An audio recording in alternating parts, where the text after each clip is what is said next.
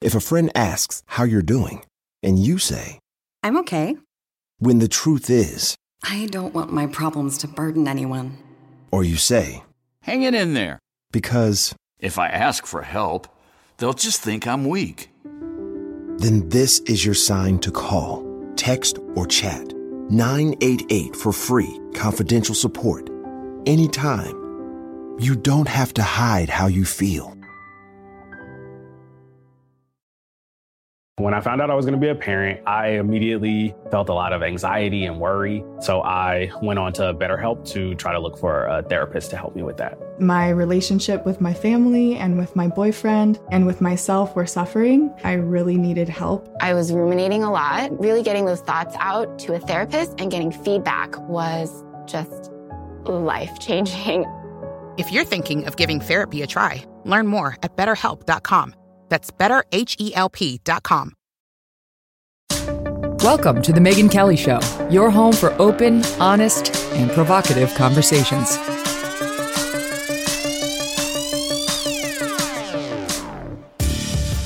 Hey everyone, I'm Megyn Kelly. Welcome to The Megyn Kelly Show. Today, a broadcast exclusive interview with former ESPN reporter Allison Williams, former as of about 48 hours. Allison was forced to leave the job she loves because she refuses to get the COVID vaccine. She is here and ready to talk about it. We're also going to be joined by Senator Josh Hawley, and we'll be talking about the growing backlash against President Biden's forthcoming federal vaccine mandate. They're finally getting around to having OSHA write this regulation on an emergency basis so they can get rid of the opportunity to comment. That's coming down as some record number of groups are apparently going into the White House and complaining and raising serious questions and concerns about how this is actually going to play out. And we are seeing that order is going to affect some 80 million workers, but we're also seeing state by state municipalities impose and enforce these vaccine mandates. And we're seeing cops resign and get fired, firefighters resign and get fired, first responders resign and get fired, corrections officers.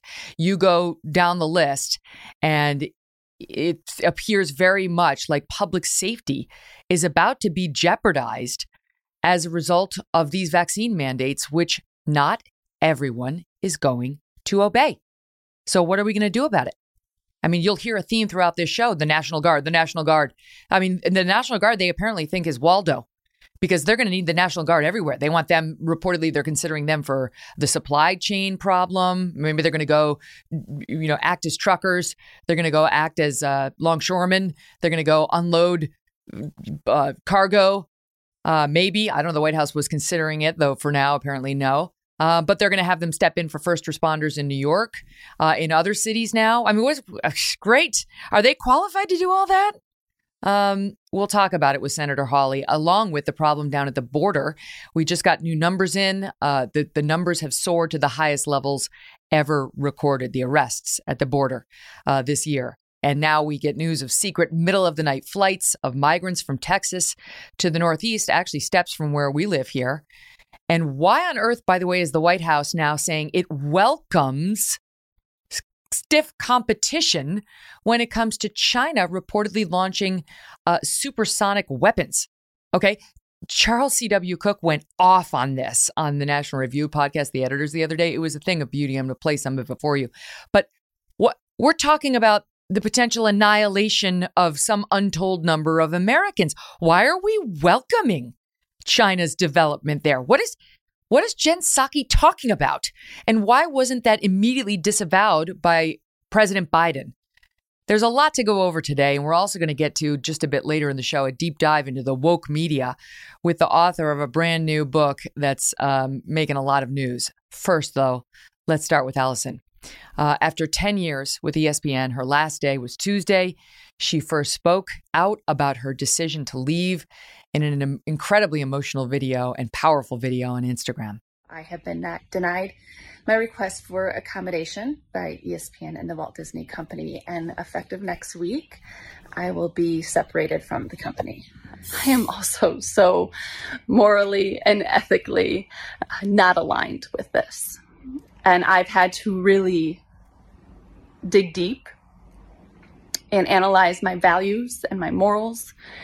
And ultimately, I need to put them first. And the irony in all this is that a lot of those same values and principles I hold so dear are what made me a really good employee. I don't know what it's like to run a multi-billion-dollar company and to have shareholders and board members and financial quotas to answer to, and not to mention societal and I'm sure political pressures. So I respect that their values have changed. I had hoped they would respect that mine did not. And ultimately, I cannot put a paycheck over principle.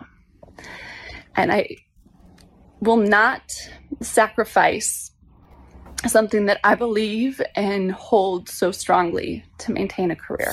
And so many of the people who are in the same situation as me are serving society and benefiting this country in ways I could never do. They are nurses, they are teachers, they are doctors, they are police officers and first responders. They are, most importantly, our military. And they too are pilots. They too are choosing to put their beliefs first. And I just want you all to know I stand with you. But I also want people to know who support these mandates that I fight for you. Because if this is the direction we take our country, there will come a time when the government or corporations mandate you to get something that does not align with your values. Power given is seldom returned. And when that day comes, I want you to at least know that we fought and we tried. Allison Williams joins me now. Allison, I'm so sorry that you were placed in this position and were forced to make this kind of a choice. I, of course, understand all the blood, sweat, and tears that go into breaking into the broadcast news business, getting a job at a place like ESPN. And I could tell just having watched the whole Instagram video how much you loved your job. So let's go back to the beginning. You're a new mom. You had a baby boy, your first child in 2020. Lyle. 2019. 2019. Okay, a little while. And you and your husband are thinking about having a second baby. And that's, as I understand it, sort of where your vaccine hesitancy came from.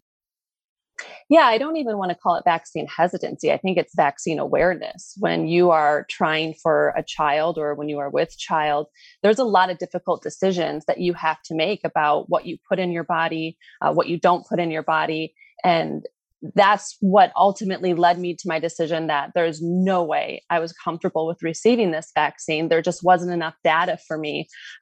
Trust me, I've heard the sound bites. I hear the safe and effective over and over, safer for pregnant women and no impact on fertility. But when I went to these websites that people were criticizing me for not reading, I did not get a good feeling about this. It's pretty obvious if you go to the CDC or the ACOG or any of these websites that people steer you to, that the data is still being collected. They acknowledge that it is still very limited. So for me personally, knowing that it was based on, and this is in their words, what they know about mRNA technology and in studies performed in animals, knowing that pregnant women were not part of the clinical trial and that it was still immediately approved for use in pregnant women when usually something like that takes 5+ years to establish safety, that didn't sit well with me. And it made me very uncomfortable. And I expressed those concerns to my doctor and he supported me. He said, look, you are very low risk for COVID. I understand your concerns. We can't say with 100% certainty these injections will have no impact. For me, the risk-benefit analysis just did not weigh out in favor of getting the vaccine. Mm-hmm. So let's talk about that. The ACOG is American College of Obstetrics and Gynecology, and they're very pro-vaccine, including for pregnant women. So let's just get what they say out of the way so that we can then talk about why it didn't resonate with you. Okay, because this is, of course, the way the news gets into this is more expectant moms died of COVID in August than in any other month of the pandemic. There's an emergency alert to recommending urgent action to boost the vaccine among women who are pregnant, breastfeeding, or trying to get pregnant. And so on. The ACOG recommends the shot for all expectant mothers. CDC says no link found between the shots and miscarriage, no link found between the shots and fertility problems. CDC in August released the results of an analysis that found women vaccinated during pregnancy are not at higher risk of miscarriage. Among the nearly 2,500 pregnant women in the study who received an mRNA vaccine during the first 20 weeks, they say the miscarriage rate was 13%. Normal rate of miscarriage in a healthy pregnancy without a COVID vaccine is between 11 and 16. So all of that is what they're pointing you to say, right. You know, there's no real risk in getting the shot, either when thinking about becoming pregnant or when pregnant. Yes. And they also acknowledge that it's still being gathered. This is based on what they know at this time. These vaccines have been out for less than a year. There can be congenital issues that are present at birth that don't manifest for 2, 3, 4, 5 years later in life for a child. This isn't just about having a healthy pregnancy or a healthy delivery. This is about creating a healthy human. So for me, the data is still being collected. It's still being analyzed. The link perhaps has not been established yet. And I would personally like more time before I'm comfortable with receiving something that could potentially impact me, a child I'm hoping to conceive or may have. So that is not enough for me to take that risk. And the other part of it, Megan, is just because something hasn't been proven unsafe does not make it inherently safe. It took decades to prove that smoking was unsafe. And during those years, doctors and scientists stood up and said, nope, no link to tobacco and lung cancer. It's perfectly safe. We recommend this brand. We recommend this brand for pregnant women. No problem here. And 30 years later, what did we learn? And the reason that's so difficult is because there were people who smoked and never got lung cancer. There were people who got lung cancer who did smoke. And then there were people who smoked and never got it. So it's hard to establish the correlation between something you're putting in your body that doesn't immediately impact it, but may down the road. These things take time, in my opinion. So the absence of proof that it's unsafe for me does not make it inherently safe. And the other thing they say, Megan, is the benefits outweigh the risks for pregnant people. Here's the thing. My risk for COVID was very, very low. I'm healthy. I'm not overweight. I have no underlying conditions. I have my own unique health background. I focus on my health. It is a priority in my life. I've been supplementing my immune system since January of 2020 when we realized this was going to be a pretty nasty flu season. So it's something that is a priority for me in my life. The other part, Megan, is I got COVID. It was a very mild illness for me. I'm thankful for that. I know that's not the experience of everyone. I have natural antibodies. Everything we know about natural immunity has proven throughout the years that it is far superior to any vaccine we could ever manufacture. In fact, the Wall Street Journal even acknowledges the purpose of a vaccine is to induce a immune response similar to that of a natural infection without the risks of illness and sickness. So I have in my body what this vaccine hopes to achieve. So again, the risk benefit for me as an individual just is not in favor of getting this injection. Can I tell you, I feel uncomfortable even asking you these questions because the truth is it's none of my damn business. It's right? none of ESPN's damn business. Say no. Right? Exactly. You're on because it's a news story and so on. But doesn't this feel intrusive? To me, it feels intrusive. It's none of my business. It's none of ESPN's business. You're a mom. You're hoping to become a mom to be again. And if that's the decision you reached with your doctor, that should be the end of it. Right. And here's the thing, Megan. I am fully aware that there are people who have received this vaccine prior to getting pregnant, while pregnant, and they're doing great and their babies are great. And that is a wonderful, wonderful thing. But when I went public with my decision and the reason behind it, I heard from even more women whose experience was not that. And that does not, in and of itself, I understand, establish that the vaccine caused the issues they're having, whether it's menstrual irregularities or miscarriages and so forth. I understand that. Okay. I want to make that very, very clear. But my thought process was this. If I get this vaccine and I go on to struggle to conceive, I miscarry, I have a child with congenital issues, I'm going to have to wonder, is it because of that shot? And I don't want to live with that. I don't want to wonder, is this why? did this pregnancy not come to term because of this injection? And every doctor can say, no, that's not why. It's very unlikely.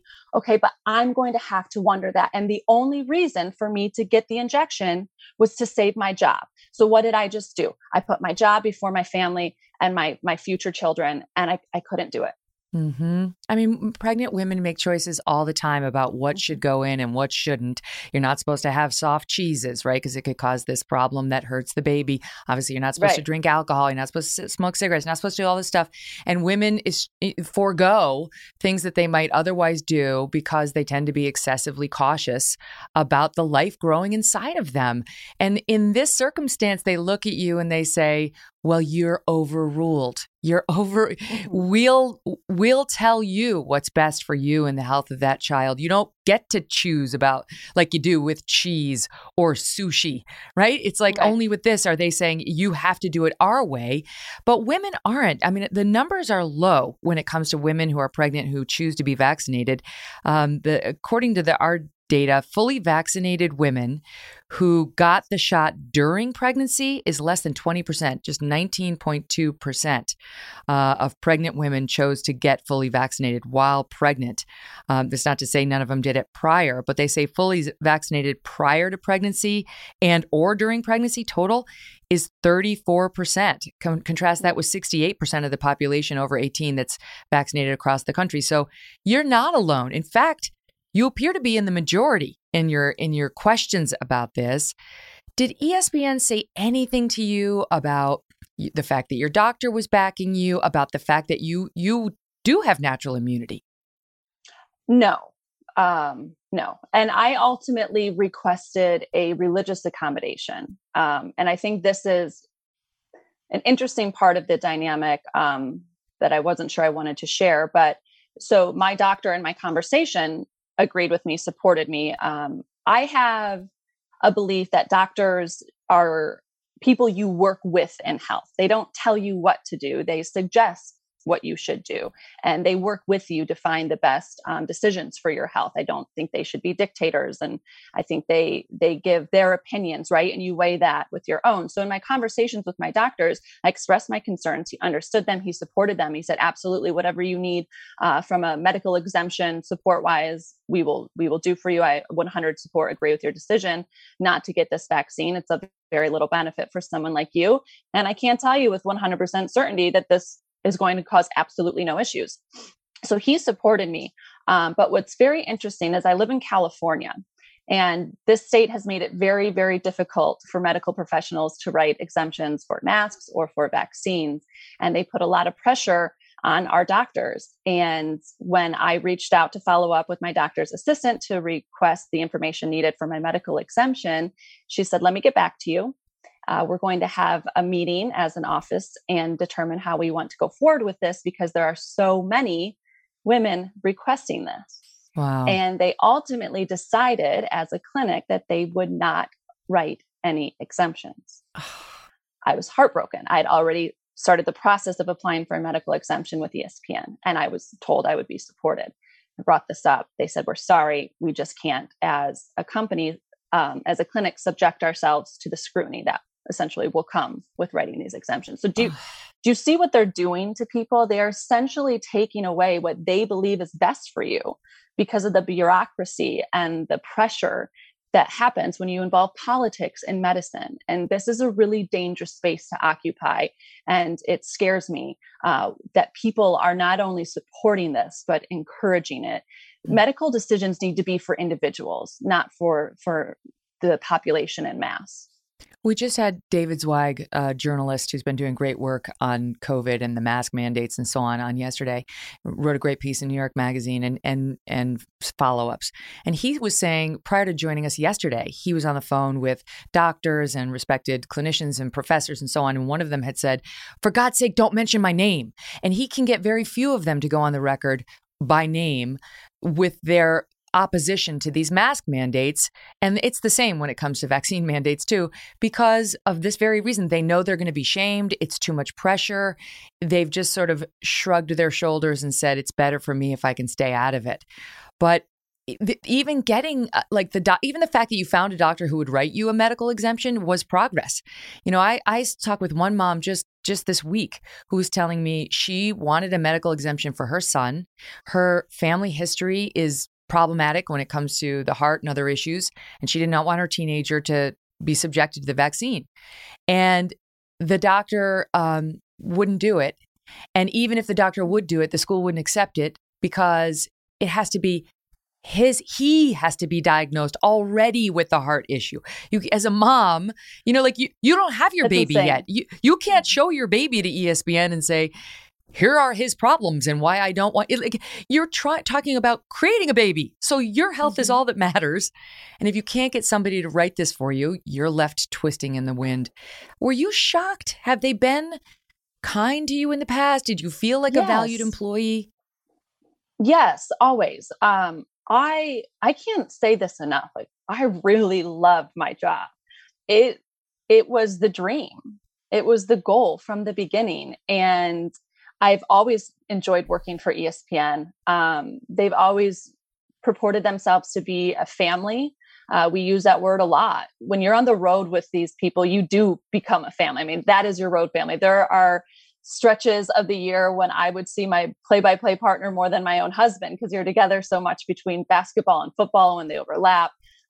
You do create a family environment on the road. Absolutely. And as far as management within ESPN, they've always been receptive to any concerns I've had, supportive. And when I initiated this process of applying for an accommodation, and when I expressed my concerns and my, reluctance to get this vaccine and what were my options, my reporting manager's response was, I'm sure we can work something out. Right. I mean, that's the logical thought. Yes. Of course we can figure something out. Remember, Megan, I worked college football all last season when there were no vaccines, and I tested and I masked and I wasn't a threat to anyone when no one was vaccinated. So why is it now that anyone that wants the vaccine has it and should be therefore protected? Why am I a threat now?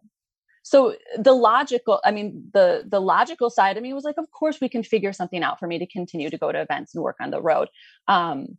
That was made very clear once he reached out to people within HR and I guess probably above him, if you will, that there was no exemptions for travel. Like, there was no way I was going to work events or go to games. That was the first thing that was taken away from you, as I understand. Yes. Yes. So we went forward from there. And the tough thing too is my contract was up. So I was in contract negotiations as I'm trying to navigate this decision. And that was interesting and difficult at times. So you're gutsy. I mean, it's hard to get television jobs, and to take on an issue as dicey as this when you're in the middle of a contract negotiation, I mean, it just proves your sincerity to me. Yeah. I mean, I walked away from the largest contract in my career, and it was contingent on me getting an injection, which I was morally, ethically, and medically opposed to. So when it came down to it, I knew I couldn't get it. And when they denied my request for accommodation, I was very surprised because I had hosted for them in the past and I had hosted virtually. So I didn't know why I couldn't continue to host shows virtually without causing an undue burden on the company, but they did not see it that way. And I have to live with that decision. Up next, I'm going to ask Allison about her statement in her Instagram video that she's doing this for everyone, not just she feels solidarity with the cops and the nurses and the teachers and the military guys who are in this position, but also for the people who support the vaccine mandates and her really profound thinking behind that. Don't go away. There are over 75 million monthly Tubi viewers. That's more people than there are influencers on the internet, which means Tubi is more popular than sponsored posts for digestive enzymes and high coverage foundation. More popular than soft launching your boyfriend. More popular than making boomers explode with rage when you tell them how much you make on a single post. Tubi, it's more popular than influencers. See you in there. If a friend asks how you're doing, and you say, I'm okay. When the truth is, I don't want my problems to burden anyone. Or you say, hang it in there. Because if I ask for help, they'll just think I'm weak. Then this is your sign to call, text, or chat 988 for free, confidential support. Anytime. You don't have to hide how you feel.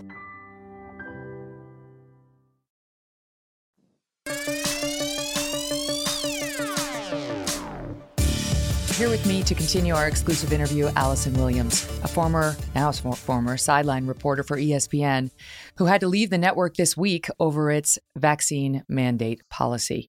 I'm sure it's still jarring to hear that former, right? It's like it happened so fast. Just thinking career, that. right? It's like this career you've invested 10 plus years in, and in an instant, it's gone. It's gone over something that just seems imaginary, like illusory. This statement that, in order to keep the workplace safe, you, Allison Williams, you must get this shot. It just defies everything I have come to know and all logic, honestly. How can you spread something that you don't have? If I'm willing to be tested regularly for COVID, why could that not suffice? How am I a threat to people who have had the vaccine? Why does it only work if everybody gets it? Doesn't that mean then it doesn't work? And you can spread it when you've had the vaccine anyway. Yes. And that's just it. Like, we're learning so much now that we didn't know a few months ago about this vaccine. So why can we not just pause and say, okay, let's maybe reevaluate what it means to be vaccinated? And the fact that we treat people who are choosing to forego this injection like they are the problem, this pandemic of the unvaccinated, that's a dangerous and divisive statement that I have seen very little data to support. So to feel like you are a threat to people around you, I don't think that's just wrong. I think that's incredibly misguided and dangerous. I mean, why are we vilifying people for making a different health choice than we have? What did you make of that when Joe Biden issued his statement saying, "We've been patient, but our patience is running thin"? I have never been so jarred by anything a president said, and I know Trump said some really crazy things, but to hear the leader of the free world stand up and say, "This isn't about your freedom," I thought, oh my God, it is always about our freedom. This country exists on the principle of freedom. We are the land of the free and the home of the brave. And if we don't have freedom over our own bodies, if our bodily autonomy is not respected, this God-given, constitutionally protected right to determine what we do with our bodies, we aren't free. That was scary to me, honestly, Megan. That was something a dictator says. That is not something a leader of free people says. What happened to the consent of the governed? What happened to the power of the people? Those are the two things that keep standing out to me when I analyze this debate or when I have this discussion with people. It's two things. It's freedom and it's consent. And you can't have one without the other. And I'm talking about true consent. Everybody acts like, okay, well, this was your choice. You chose not to get it, so go get a different job. That's not choice. That's coercion. Mm-hmm. Okay. Consent is fundamental to everything we do if we want to be a free people. Consent is the difference between two of the same acts, and one becomes a crime without consent. And true consent, not pressure, not bullying, not you're going to lose your job if you don't do this. That's coercion. And if we can't have true informed consent, what do we have? We don't have freedom. And that is why I think it's so important for people to realize this is bigger than this mandate. This is bigger than this shot. There is something that is at play here that I don't know what it is, but it is chipping away at the very foundation of which this country was built on. Well, that's the point I was teasing before we went to break. And it was a very powerful way to end your piece, because you said you stand with, the nurses and the teachers and so on who are in the same boat as you are right now. But then you said, and we played a bit of it there, I also stand with those who support the mandates. I fight for you too. And the great line, power once given is seldom returned. And what you're basically saying is beware. Beware, because you may support this mandate, but not the next one. And if we let the government and these employers roll over us on something as personal as our healthcare now, they'll only be emboldened the next time, the next cause, whatever it is. And that's what I think people need to remember. We all want to end this pandemic. right? Nobody wants this to continue to harm people and to kill people and for this virus to have the effects that it has. But at what cost? Because this is setting a precedent for how we move forward within this country when it comes to bodily autonomy and freedom within health and employment. And I just think this is a really, really dangerous place to go. When you allow corporations who have never looked at your medical records, who have no idea of your health history, to decide what is best for you, and force you to go against your own instincts, your own beliefs, your own religious beliefs. When religion doesn't have any merit, that's concerning. And I feel so frustrated by the people who say, just get vaccinated. We need to force everybody to get vaccinated. We have to mandate this to get over it. And I'm like, do you realize what you're giving away? Because when you tell or allow the government or your employers the ability to dictate your health, I think that's a really scary place. And there will come a time, I promise you, if this is the road we go down, where it's not going to align with you and where it's not going to be in your best interest. Who knows what vaccines they're going to develop in the future and what disease they're going to say they need to prevent. And this is in the public health. And I just think that's a really, really scary place to exist. And I wish people could see that they can believe everyone should get the vaccine. They can support everyone getting the vaccine, and they can know that the mandates are not the way to go about it. Well, it's funny because I am vaccinated, and I'll tell you, my doctor said to me, but I'm not a 37-year-old woman trying to conceive a baby, by the way. But my doctor said to me, I said, should I get the mRNA or should I get the Johnson & Johnson? And he said, either one. He said, but the mRNA vaccine, he said, at some point, I believe it's going to vaccinate you against pancreatic cancer. So he was kind of saying no better time than the present to get comfortable with the technology, because if they have a vaccine against pancreatic cancer, you're probably going to get it. And I thought, damn straight, I probably will. But it could go the other way. It could go to the point where it can vaccinate you against all sorts of medical illnesses. And in the name of public health, in the name of reducing the cost of healthcare, suddenly the government's looking at everybody saying, you must. We don't want to have to foot the bill for all these expensive cancer treatments, right? So this really could be a watershed moment. And what happens when they put an expiration date on your vaccination status? What happens when your boosters aren't up to date? What happens when you have an adverse reaction to one of these injections and you say no more, and they say, yes, more because it's expired. There is a lot that could happen that I don't think we have the foresight to see. But if you look at kind of the tea leaves, this is opening Pandora's box a little bit. And I truly believe that there could come a time when it might be something you don't need and you don't want. And once that precedent is set, there's no going back from that, or it's very, very difficult. And that's why I realized months ago, Megan, like, this is going to be my hill to die on. I really believe medical mandates are dangerous. What's good for one is not good for all. I mean, that's true of food or pharmaceutical Even our president products. recognized that.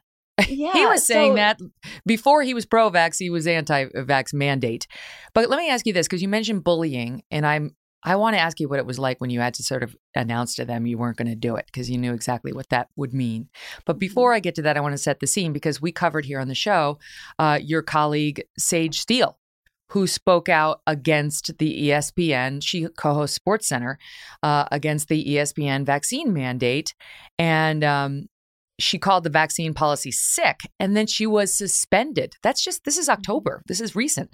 She was suspended and she was forced to apologize. And I wondered how you were reacting when you saw that apology and whether you thought that was under duress. It was all under duress. Her getting the injection was under duress. Sage is a beautiful soul and has become a very dear friend through all of this. It's actually one of the things I'm thankful for. She found the courage to speak on the mandates and the way she saw them. And I had to find the courage to stand up to the mandates in the way I did.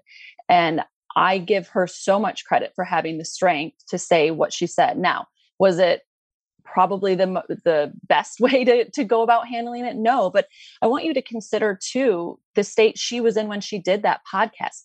She had literally just gotten her shot. That was why Jay Cutler even noticed she had the Band-Aid on her arm. So if you are opposed to getting this injection, if you object, but then get injected, what kind of mental state are you in? That was a traumatic experience for her. She was forced to do something to her body she did not want to do to keep this job. And she did it. And she complied, but she was emotional and upset. And honestly, she probably shouldn't have done the podcast because she was in that type of state. And if you listen to the whole podcast and you know her, you can tell she's upset. That was a traumatic experience for her. And I can't tell you how many other people have reached out since I've gone public and said the same thing. They were forced to do something to their body against their will. Now, I'm not trying to like over dramatize it, but that feels like a violation. And she was in an emotional state when she said that. And then she, of course, had to apologize.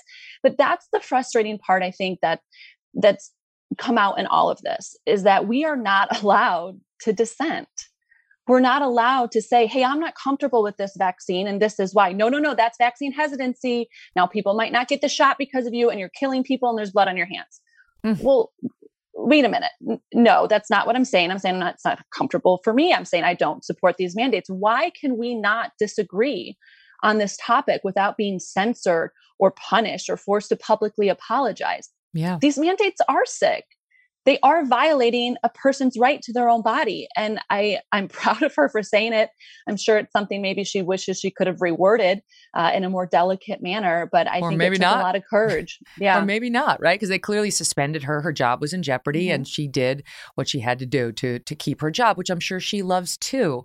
So when you decided, I'm sure you sat down with your husband. I mean, I just want to ask you about what it must have felt like to go in there and tell him it's not going to happen. He's been amazing.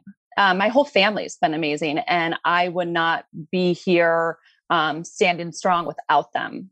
They knew from the beginning, I think we all shared concerns about this vaccine and the risks it presents. And to act like it doesn't present risks is being naive and uninformed. You can go on VAERS.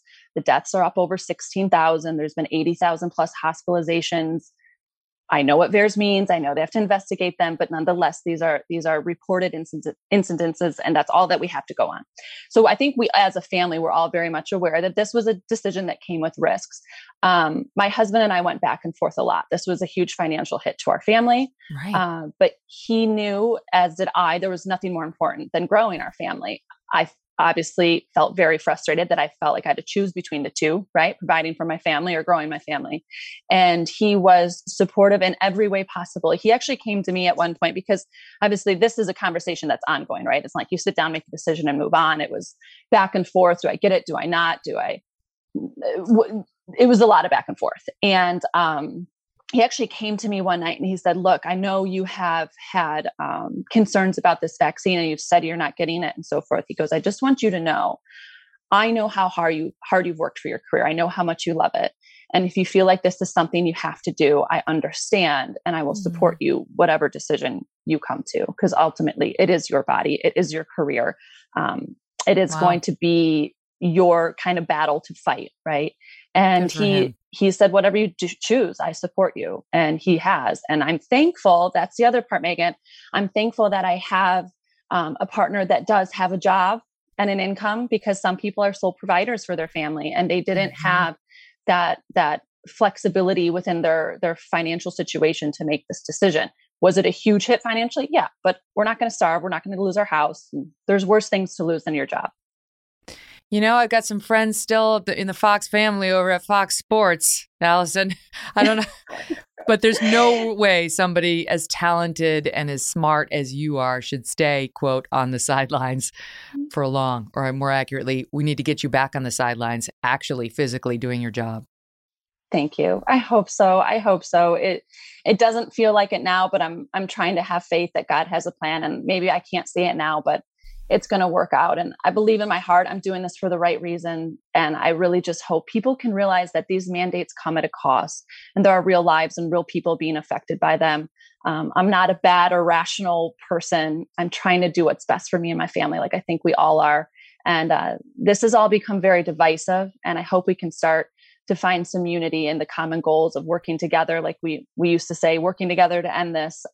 People who are forgoing this vaccine, they're not the enemy. They're just people trying to do what's best for their health as well. You did not deserve this.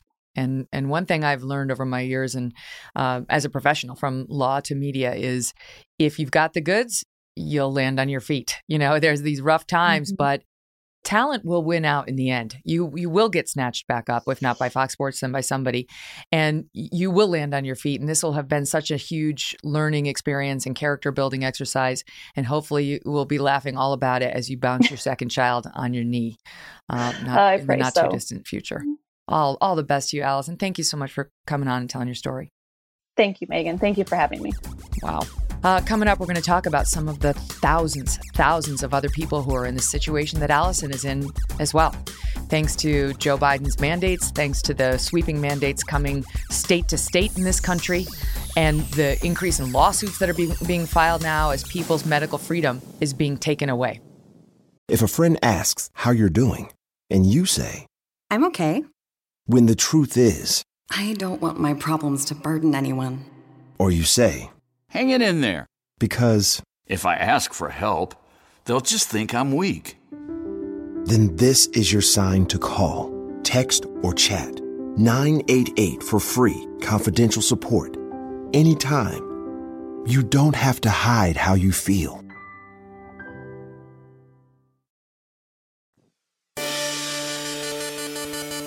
Joining me now is Senator Josh Hawley to discuss the latest in the supply chain crisis, the new historic immigration numbers, and much, much more. We're going to kick it off with the vaccine mandates, though. So, Senator, what we realized today is that the deadlines in several states and cities are arriving for people to get these mandatory vaccinations with no testing options. It was, in many places, get the vax, or you can be tested twice weekly or every day or however onerous it was. It was at least an off-ramp for people. No longer. And there's just a couple examples. New York City, this is actually a very big deal. New York City, public employees now must get the vaccine. It's mandated.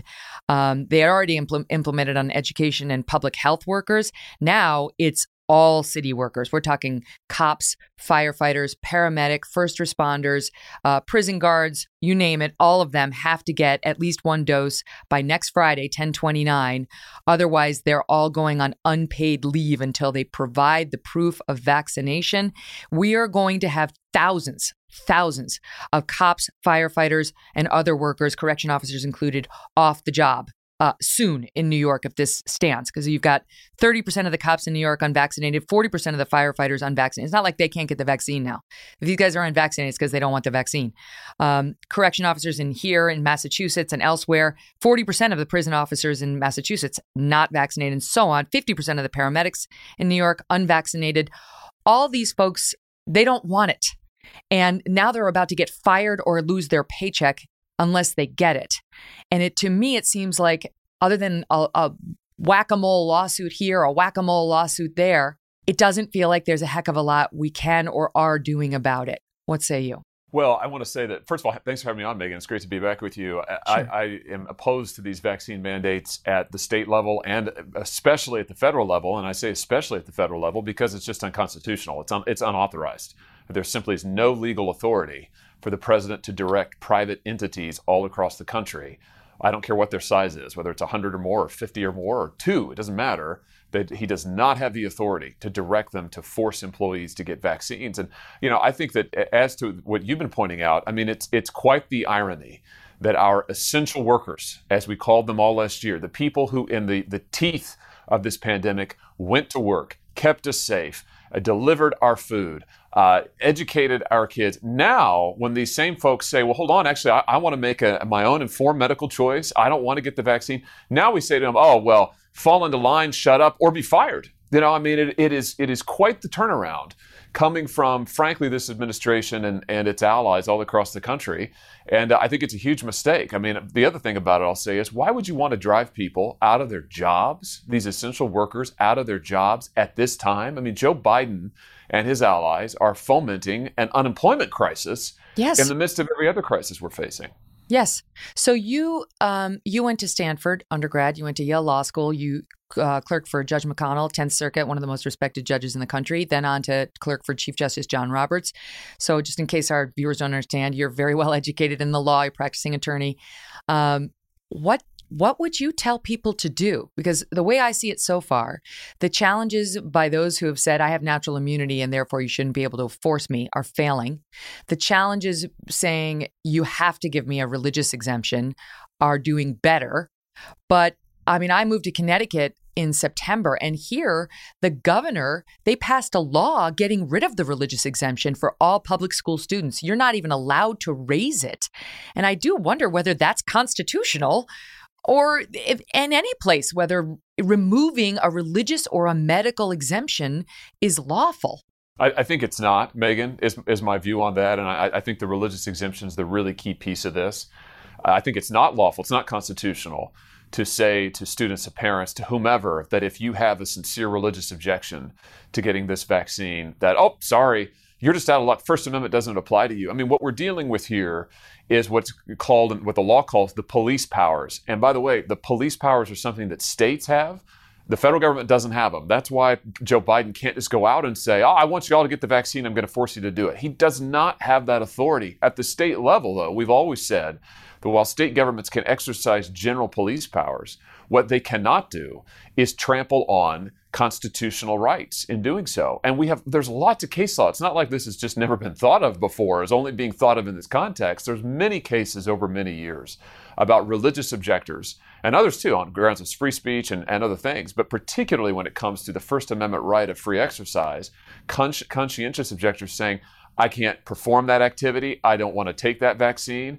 And we have long recognized under our Constitution and our laws a religious exemption. So I think now this new ground that some of these states are trying to break, and frankly, the federal government's trying to do it too, because they're trying to take away religious exemptions. It's dangerous. It's not just dangerous for this context, Megan.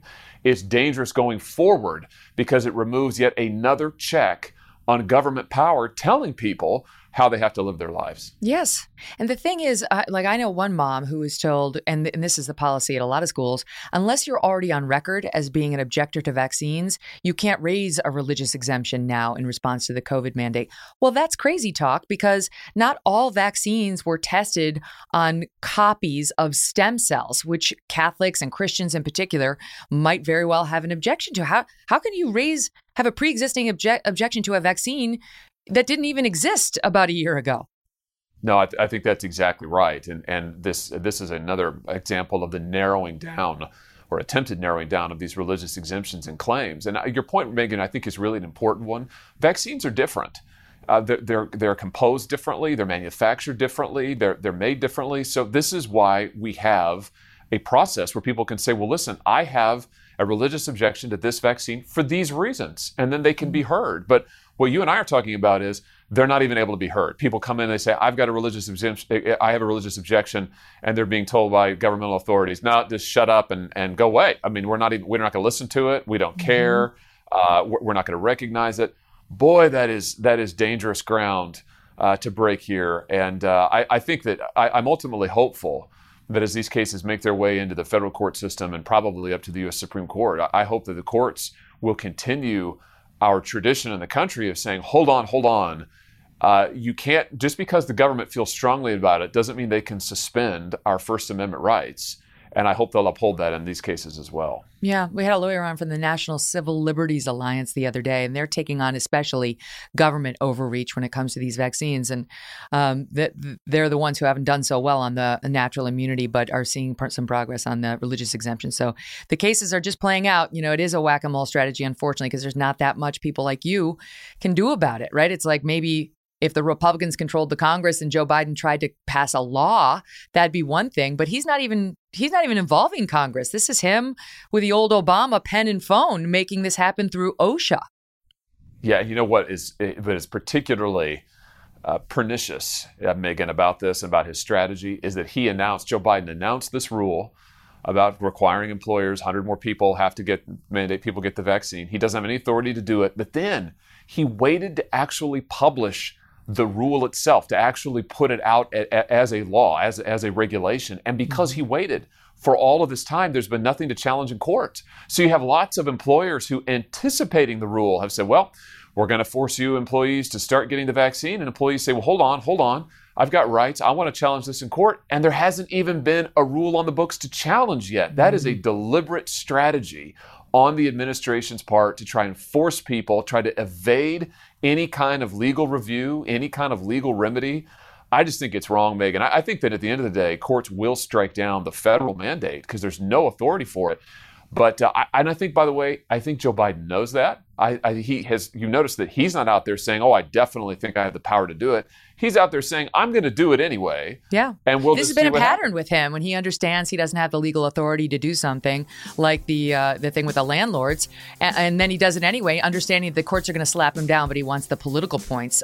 Listen, there's a lot to go over with Senator Hawley, including breaking news we just got from Merrick Garland, the Attorney General. In extraordinary testimony about his DOJ cracking down on parents. We'll bring you that soundbite and the senator's reaction next. There are over 75 million monthly Tubi viewers. That's more people than there are golden retrievers. Which means Tubi is more popular than using meat-flavored toothpaste. More popular than never figuring out what WALK spells. More popular than kicking your leg when a human rubs your belly just right. Tubi, it's more popular than golden retrievers. See you in there. Hulu has movies. We're here to tell you again, Hulu has movies that put you in the driver's seat like Ferrari, starring Adam Driver. Hulu has movies that'll terrify you, like The First Omen, plus the entire Omen franchise. Hulu has movies that'll inspire you, like Origin, directed by Ava DuVernay. Hulu has movies that'll make you hold on tight, like Bullet Train with Brad Pitt. We've said it before, and we'll keep saying it. Hulu has movies.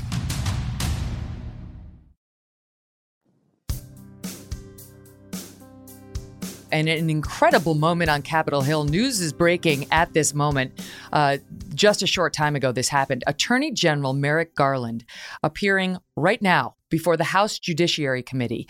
He was just questioned about the Loudoun County, Virginia father, Scott Smith, who was arrested at a school board meeting after his daughter was allegedly raped in a school bathroom. Merrick Garland, keep in mind, here's the background, okay, before I play this soundbite for you.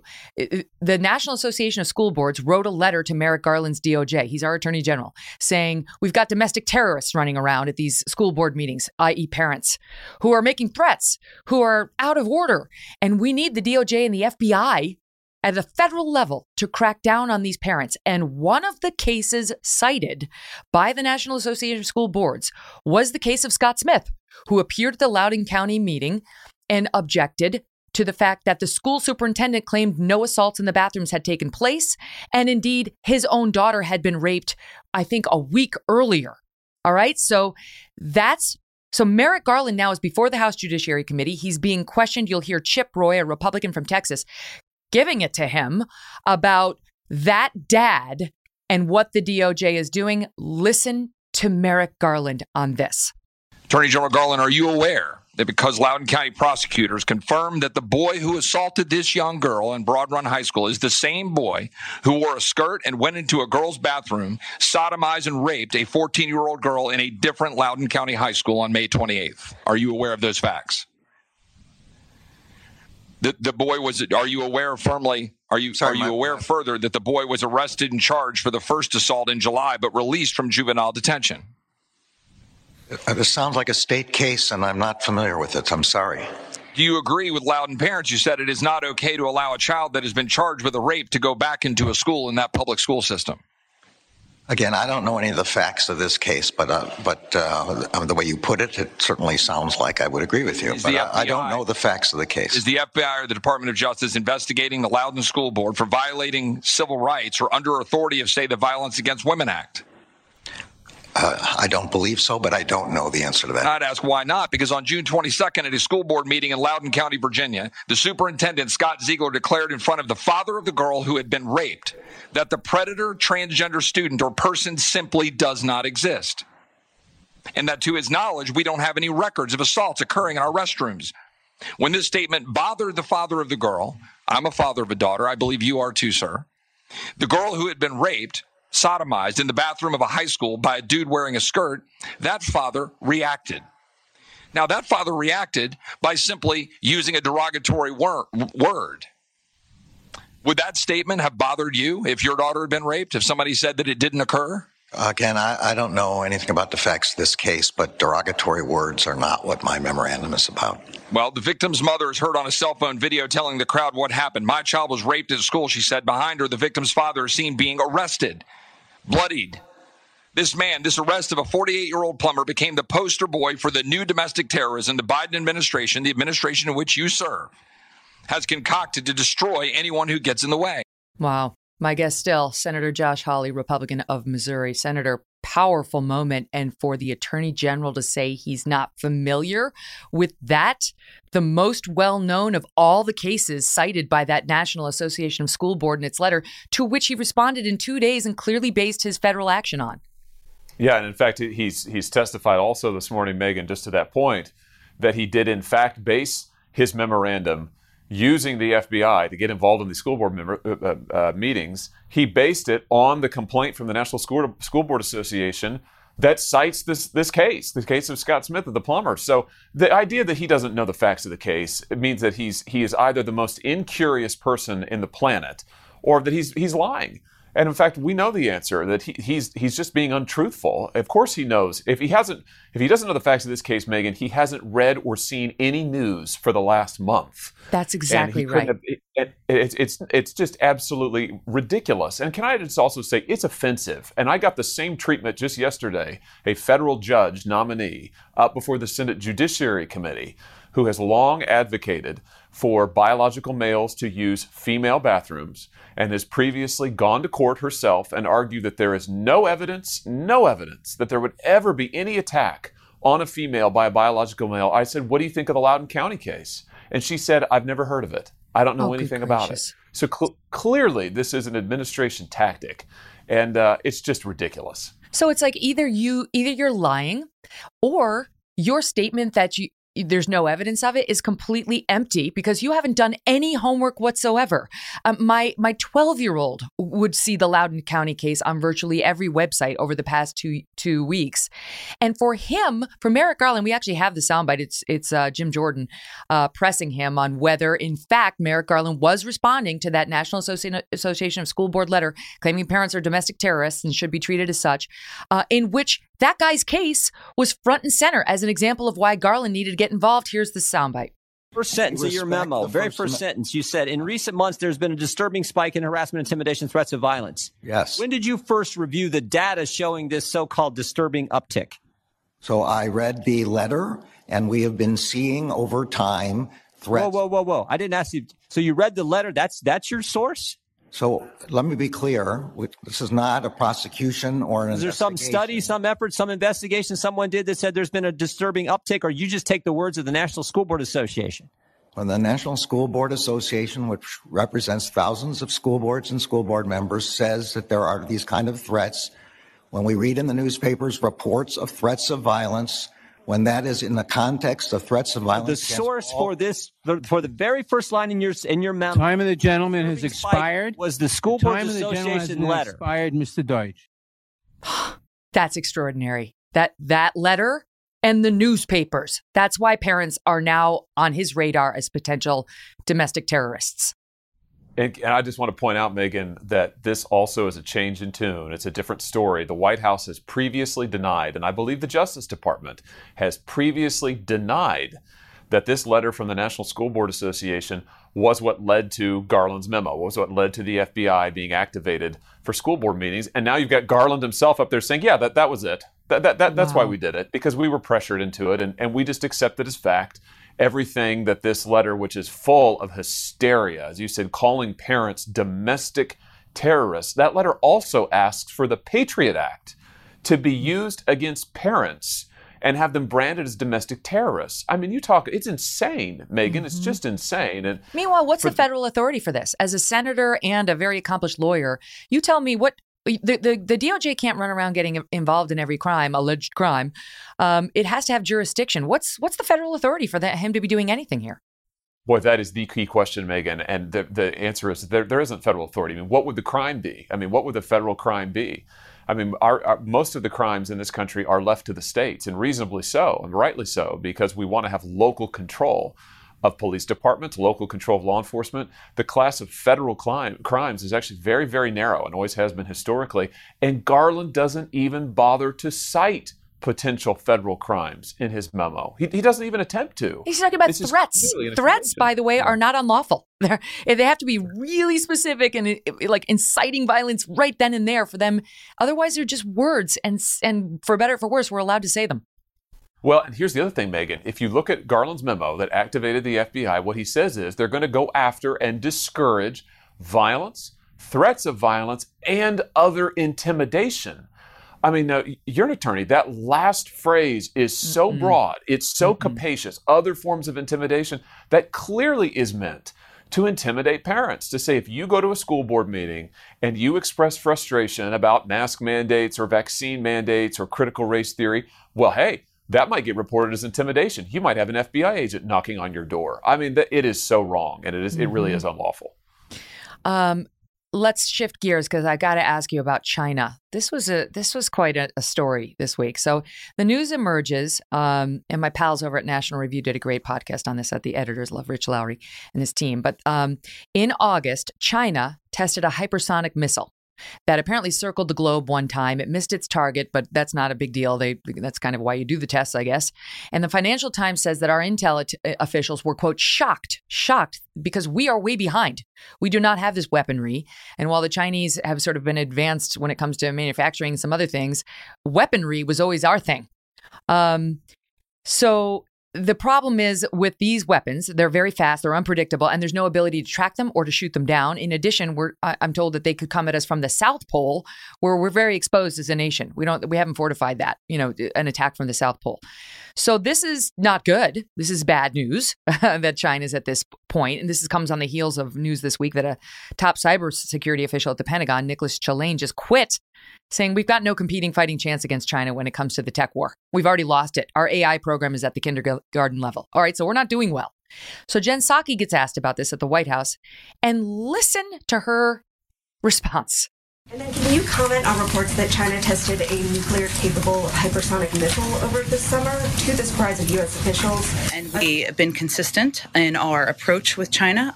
We welcome stiff competition, but do not want that competition to veer into conflict.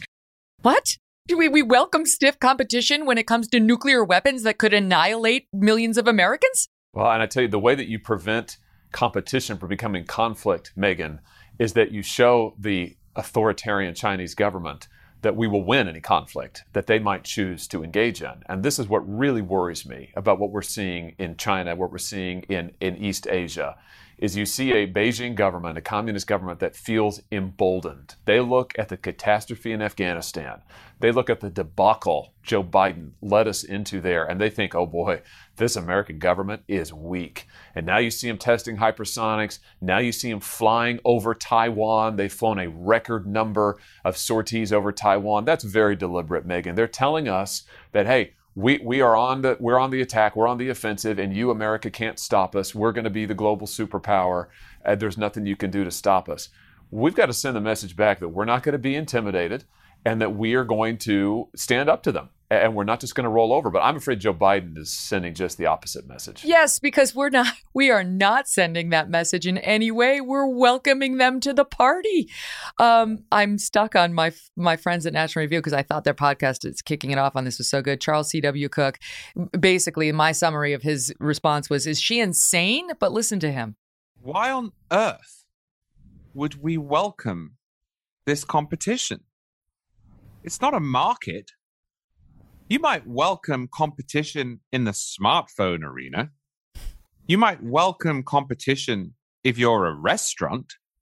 You might welcome competition if you make microchips because you want the overall industry to advance. You might realize that it keeps you sharp, keeps you on your toes. The competition here, though, comes in the form of a missile designed to incinerate millions of Americans. We shouldn't want that competition. We should be embarrassed that it exists. I mean, couldn't have said it better myself, but we're getting a very different message from our president and his spokesperson. You know, what strikes me about this, Megan, is the policy of this administration towards China is really one of appeasement. There's just no other way to put it. You look at economically. What have we heard out of this administration over and over? Oh, well, we want engagement with China. We're not going to stand up to them anymore, whether they're cheating on their trade agreements, taking our jobs, stealing our technology. We want engagement. We need them. I mean, literally, that's what administration officials said. We need China.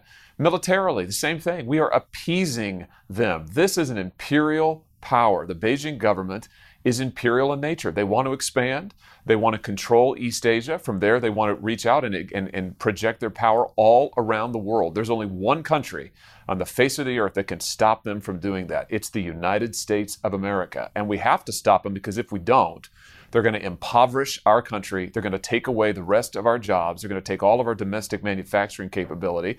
And we'll ultimately have to ask them for permission to do X, Y, Z. That is not acceptable to us. And Joe Biden needs to wake up to those facts right quick.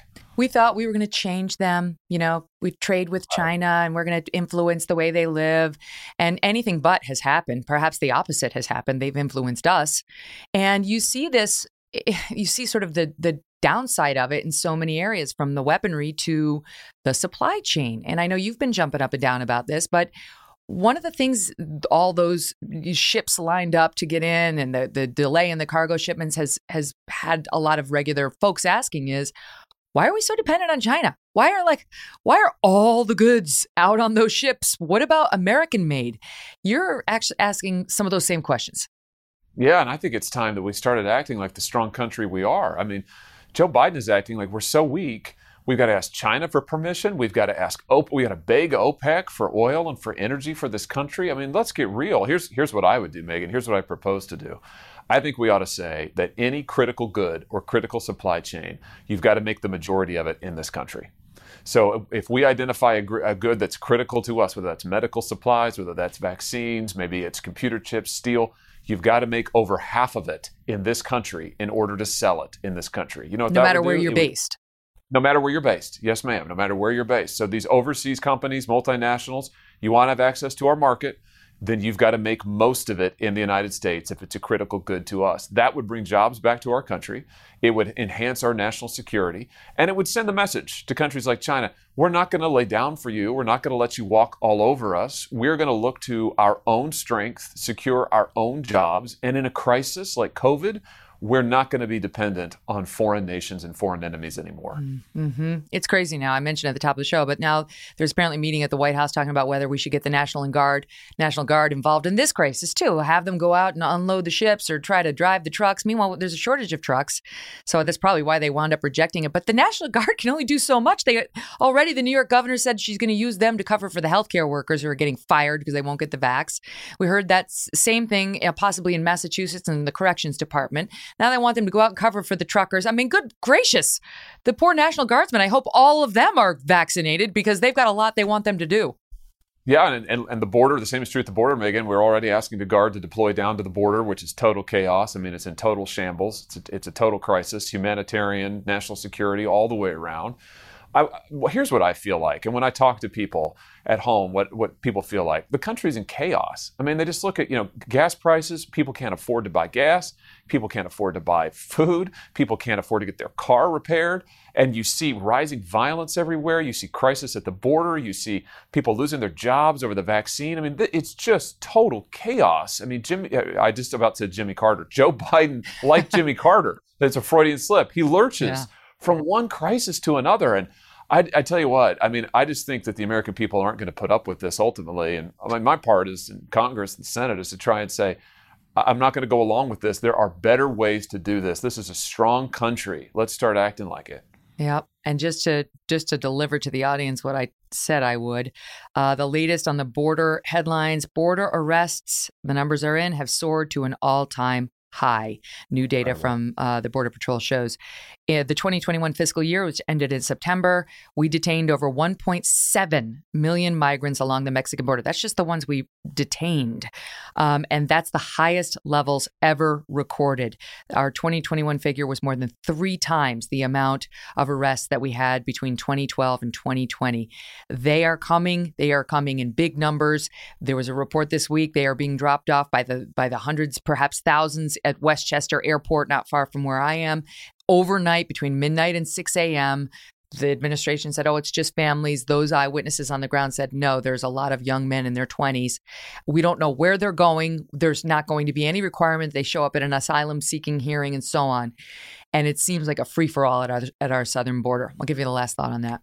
It is a total free-for-all, Megan, and it's dangerous for many, many reasons, not the least of which are the drugs that are flowing over that border. Every state in this country is a border state because of the drugs that are flowing into our schools. They're flowing into our neighborhoods, into our churches even. Where are they coming from? They're coming across the southern border. That's just the drug route. That's how the cartels work. And Joe Biden is just enabling them with his policies. Can I just say one last thing, Megan? And that is end on a note of hope, if I could. And that is that here's what I think. In the midst of all of this chaos, in the midst of all of this disastrous series of policies from this president, the American worker and the American family are strong. And this is why I just can't take all of this behavior of weakness, whether it's on supply chains or at the border. Joe Biden needs to quit acting like we're a weak nation. We are not a weak nation.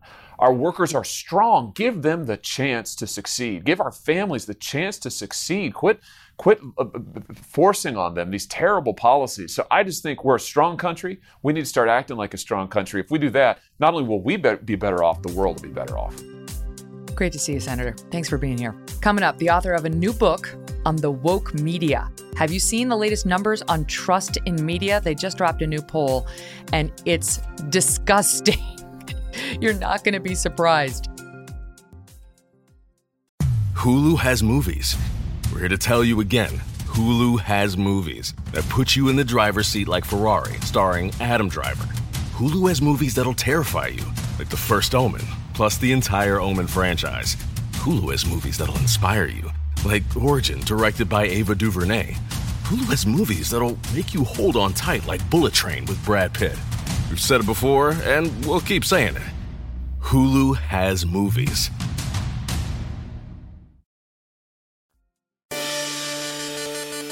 Batya Ungar-Sargon joins me now, and she's the deputy opinion editor at Newsweek, as well as the author of a brand new book called Bad News: How Woke Media is Undermining Democracy. Batya, great to have you here.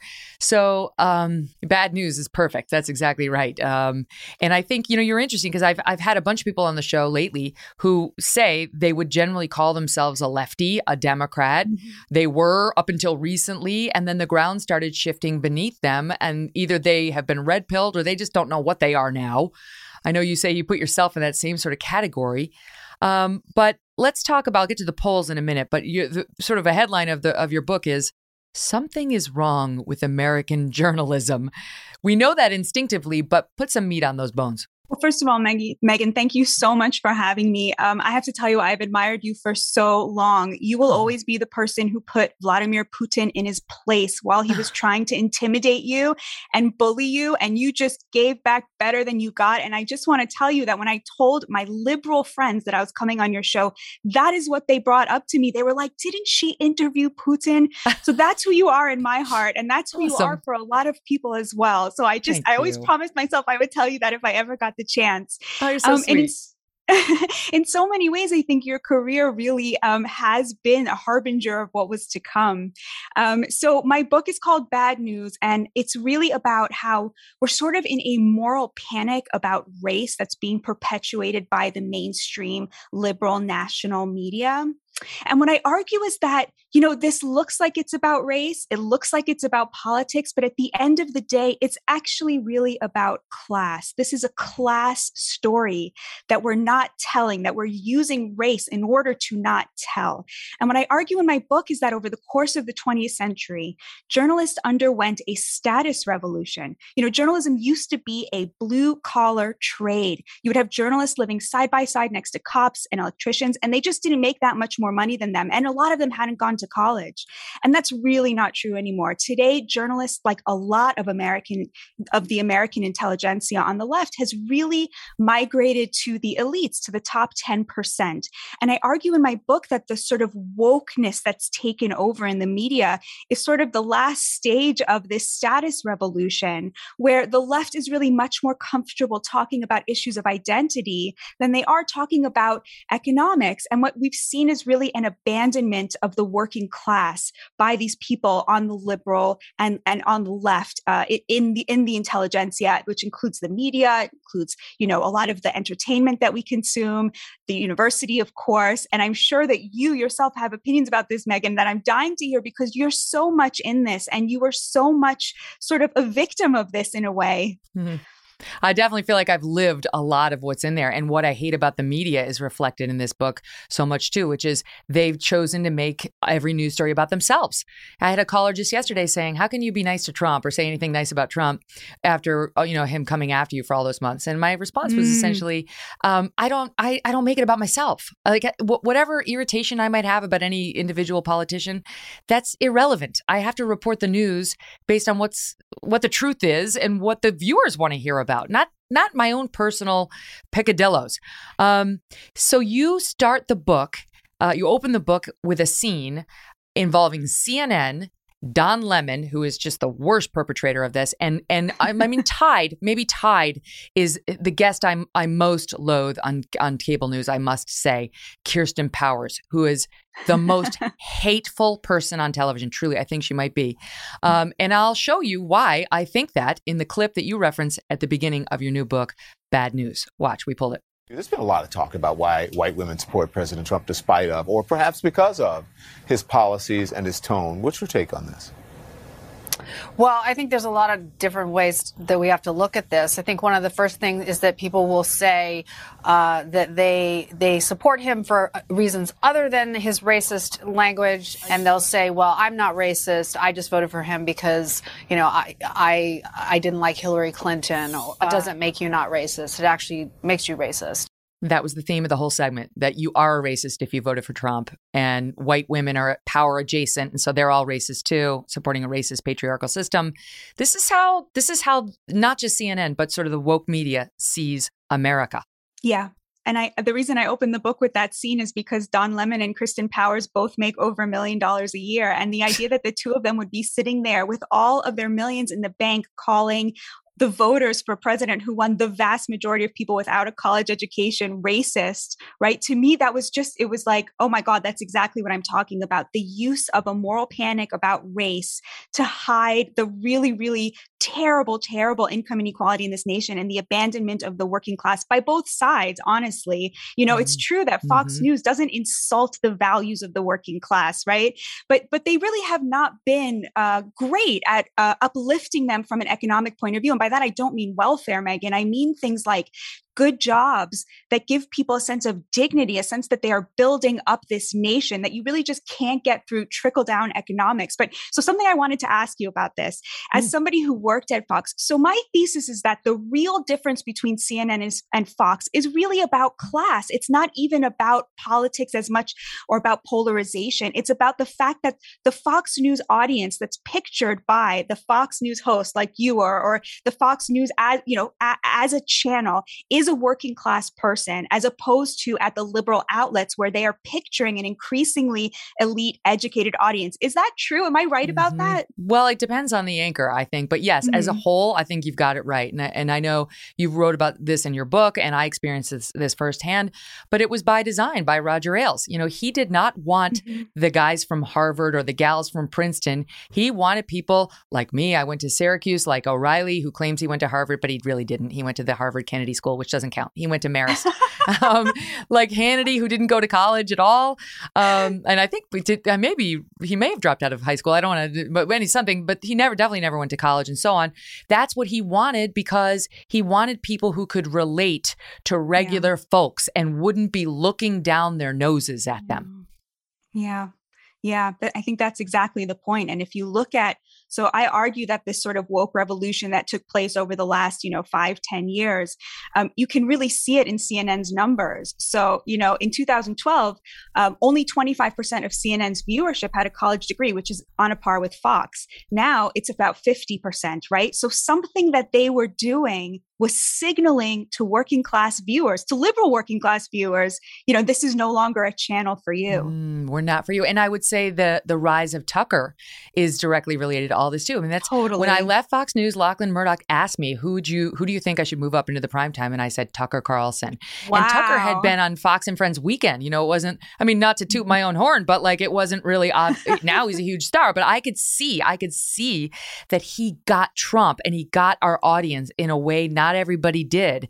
And this was the wave of the future, not the Mitt Romney, sort of white bread Republicans, but the working class who'd been forgotten by Obama, entirely forgotten by Obama, and to a large extent by some of the talent on Fox. And I do think it's no accident Tucker's become such a superstar. So, but let me ask you this. I think that the Republicans, by and large, took the wrong lesson from Trump. Somebody who got the right lesson is Josh Hawley, for example, your previous guest, who really is leaning into the economic populism. But to me, it seems like the lesson of Trump was these people have been forgotten. They're downwardly mobile. They are 93,000 opioid overdoses, right? Last year alone. We have these deaths of despair. People are despairing. Those are the people who turned out for Trump, right? Those are the people who really showed up for him. And I feel like there's just, you don't really see a lot of people, Republicans saying, you know what, we're going to pick up that economic populism piece. They're sort of reverting to the free market stuff and then keeping the kind of Trumpian aesthetics, which was like the worst part about it. I don't know. What do you think, Megan? That's an interesting point. I don't think you're wrong because I do think to some extent, the other half of the Fox News audience is the more Mitt Romney type Chamber of Commerce Republicans. And so, that was one of the challenges that Roger was facing during the 2016 election, during the lead up to it, right? Like he needed to keep his working class base, but not lose the Mitt Romney types who were appalled by Trump's behavior, which, let's face it, was shocking to anybody seeing him on the national stage running for president. We'd never seen anything like that before. But when you look at the policies, he was addressing the very thing that the Obama White House told me privately. We were about to do a town hall. I was talking to them, not about to, that's too strong. But I was talking to them about trying to get a town hall together with Barack Obama when he was president, one of his final acts as president, to address working class issues, to reach out to this disaffected middle.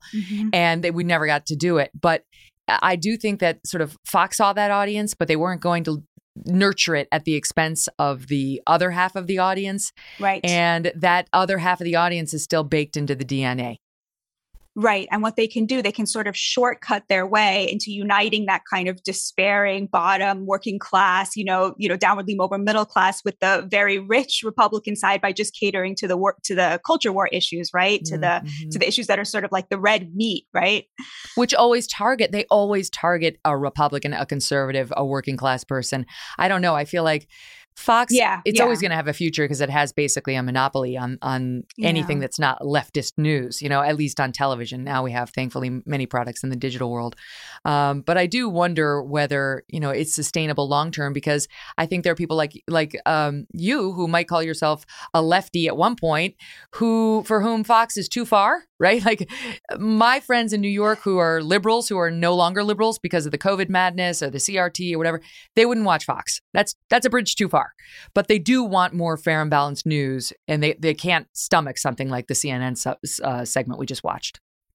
But I would argue, and I'm very curious what you think about this, like I watch Fox a lot, and it's because I think that the reason that disaffected liberals won't watch it is really about class. It's about education. It's because they have, they have a graduate degree, right? And so they want to go to the places that are catering to them at that level. And I feel that Fox is really one of the only outlets that is picturing a working class audience when they're sort of addressing the audience. I think a lot of it comes down to just sort of your approach to delivering the news, right? I mean, what a difference. I've worked at ABC, I've worked at NBC, I've worked at Fox. And I will say, you look at the scripts at the broadcast networks and all the multisyllabic words, and everyone's trying to prove how smart they are and their academic pedigree. Whereas at Fox, I mean, the motto on my show was always write tight, get it simpler, even simpler than that. And Joel Cheatwood, this guy who was brought in by Rogers, brilliant TV guy, sat us down back when I was in America's Newsroom with Hemmer and went over our segments, up minute by minute and kept saying, what is that? Explain that. Don't assume familiarity by the audience. And he's the one who taught me, if the audience is not familiar, they will be so grateful to you for the line or two of explanation. And if the audience is familiar with the story, they will forgive you that 15 seconds. Whereas on CNN, it's you will know because you are smart and you've been watching me every night. And therefore I can jump right into, some whatever discussion. And it's just a turnoff. You can feel it. Absolutely. Absolutely. So that's really what I argue in the book is I go through the history of American journalism and show how we had this 19th century populist journalism pioneered by people like Joseph Pulitzer that was really by and for the working class. It was a crusade on their behalf, but he also gossiped about them. He covered crime. He was in those communities talking to them, asking them for 2 pennies when maybe they only had 4 pennies. And we really sort of lost that as journalists have sort of become upwardly mobile, as the industry has constricted. The journalists who made it are now part of the American elites. And the sort of business pressures of digital media have really increased that, because what you used to have was... That's what I want to ask you about, because I understand when you look at the hosts on CNN or MSNBC. I mean, Rachel Maddow was reportedly negotiating a deal for $30 million a year for her next deal. 30. Okay, so this person is not in touch with the working class. No. And Lemon too, millions and millions and millions. And I see that. Okay, that's fine. It can happen. You can make a lot of money and still be in touch with those roots. And I would say in my own case, my mom is still middle class. She's living in a 2-bedroom house in Albany, and I've offered to help her with all that. It's just not the way she is, and it's not the way I was raised. And if you still have people around you who are in that circumstance, you stay in touch with it, and you still love people who are in the midst of it, and you understand it. You surround yourself with all millionaires and sort of elite academic pedigrees. You're going to respect only that. But I look at print journalism and digital journalism, and they're not like that. These guys are making $25,000 a year in some circumstance. If they're lucky, print journalist in Cincinnati, $60,000 a year. So what happened to them? So the vast majority of journalists today live in not just blue states, but the most blue states and the most blue districts in the most blue states. That's what a study by Politico found in 2017. It wasn't just that, the vast majority of journalists live in Clinton districts. They live in the most Clinton districts. The journalism from the middle of the country, the local newspapers, those have by and large collapsed because of digital journalism. And what happened was you had the sort of great sorting where all of the journalists moved to the coast. That's where all the jobs are. And like you said, some of these jobs, they don't pay a lot. So you have to ask yourself, what kind of a person can afford to take a job in New York City that pays $25,000, right? It's not a working class person. It's not a middle class person. Someone with family dough. Exactly. It's really become a sort of rich person's job at this point. You have to make the connections in this incredibly selective, very, very elite industry. You have to network, which means you have to go get one of these journalism degrees, which you can't really teach journalism. You know this, Megan, right? You can't teach someone to be good at listening, to ask the right questions, right? To question their own biases. But they go and they spend $70,000 on a journalism master's degree, right? Who can afford that, right? So the funnel has become extremely, extremely small. And by the way, that's also why our newsrooms are so white, which is a real problem. They are still very white. There is a real problem with diversity in America's newsrooms because you have to essentially be rich in order to make it. Now, of course, there are counter examples, this working class one who made it, that one. But by and large, the way to become a journalist today is to be born into a rich family. Unless you're applying at Fox, in which case, this is what Roger used to say, but he used to say, and this is from your book, I'm just quoting it, but I heard him say it too, that his best qualification for his job was that he didn't go to Columbia Journalism School. And then he used to say that too. He didn't like that stuff, and he knew. I used to liken him to Willy Wonka at the end of the movie, where it was like, how could I entrust all of this to a grown up? They'd already have all their own ideas. He wanted the little Charlie Buckets who he could help mold into a more fair and balanced journalist, not Republican, but just more fair and balanced. And it worked. It worked with lots and lots of journalists over there. Okay, let me ask you about this Gallup poll. Just came out, and it says trust in the media has fallen to its second lowest ever. They say only 7% of adults say they have a great deal of trust in the media. 29% say it's a fair amount, but only 36% overall are sort of, saying, yeah, okay, I have either a great deal or a fair amount. On the other hand, Only 11% of Republicans say they have a great deal or fair amount of trust in the media. 31% of independents, so the vast majority, and 68% of Democrats do. So you got Democrats overwhelmingly trusting the media, 11% of Republicans, 31% of independents saying, hell no. And we know why. It's for some of the reasons we've just been discussing. So what do you say? I get asked this all the time. What does that mean for the future of journalism? It's such a great question.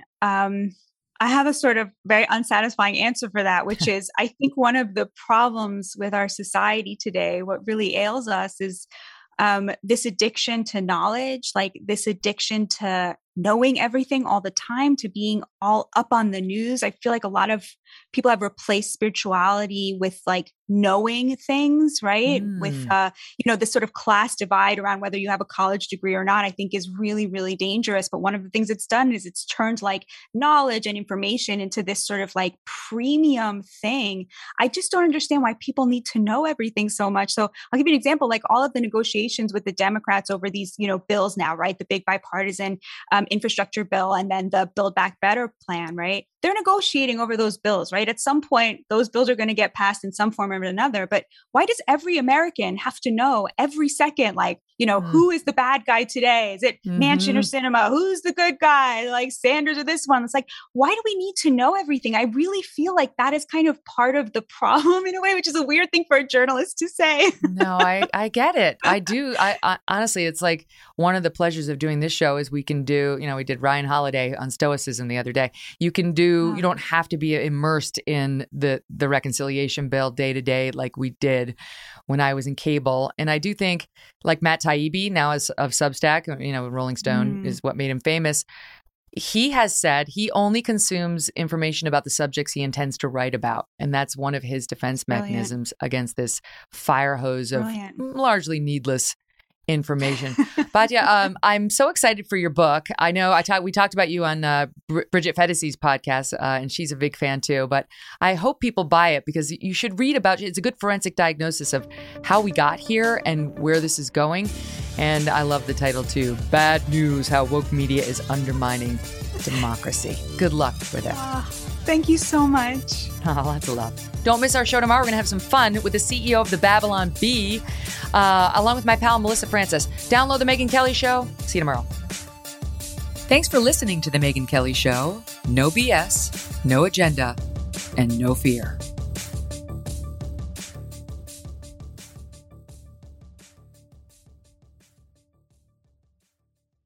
If a friend asks how you're doing, and you say, I'm okay.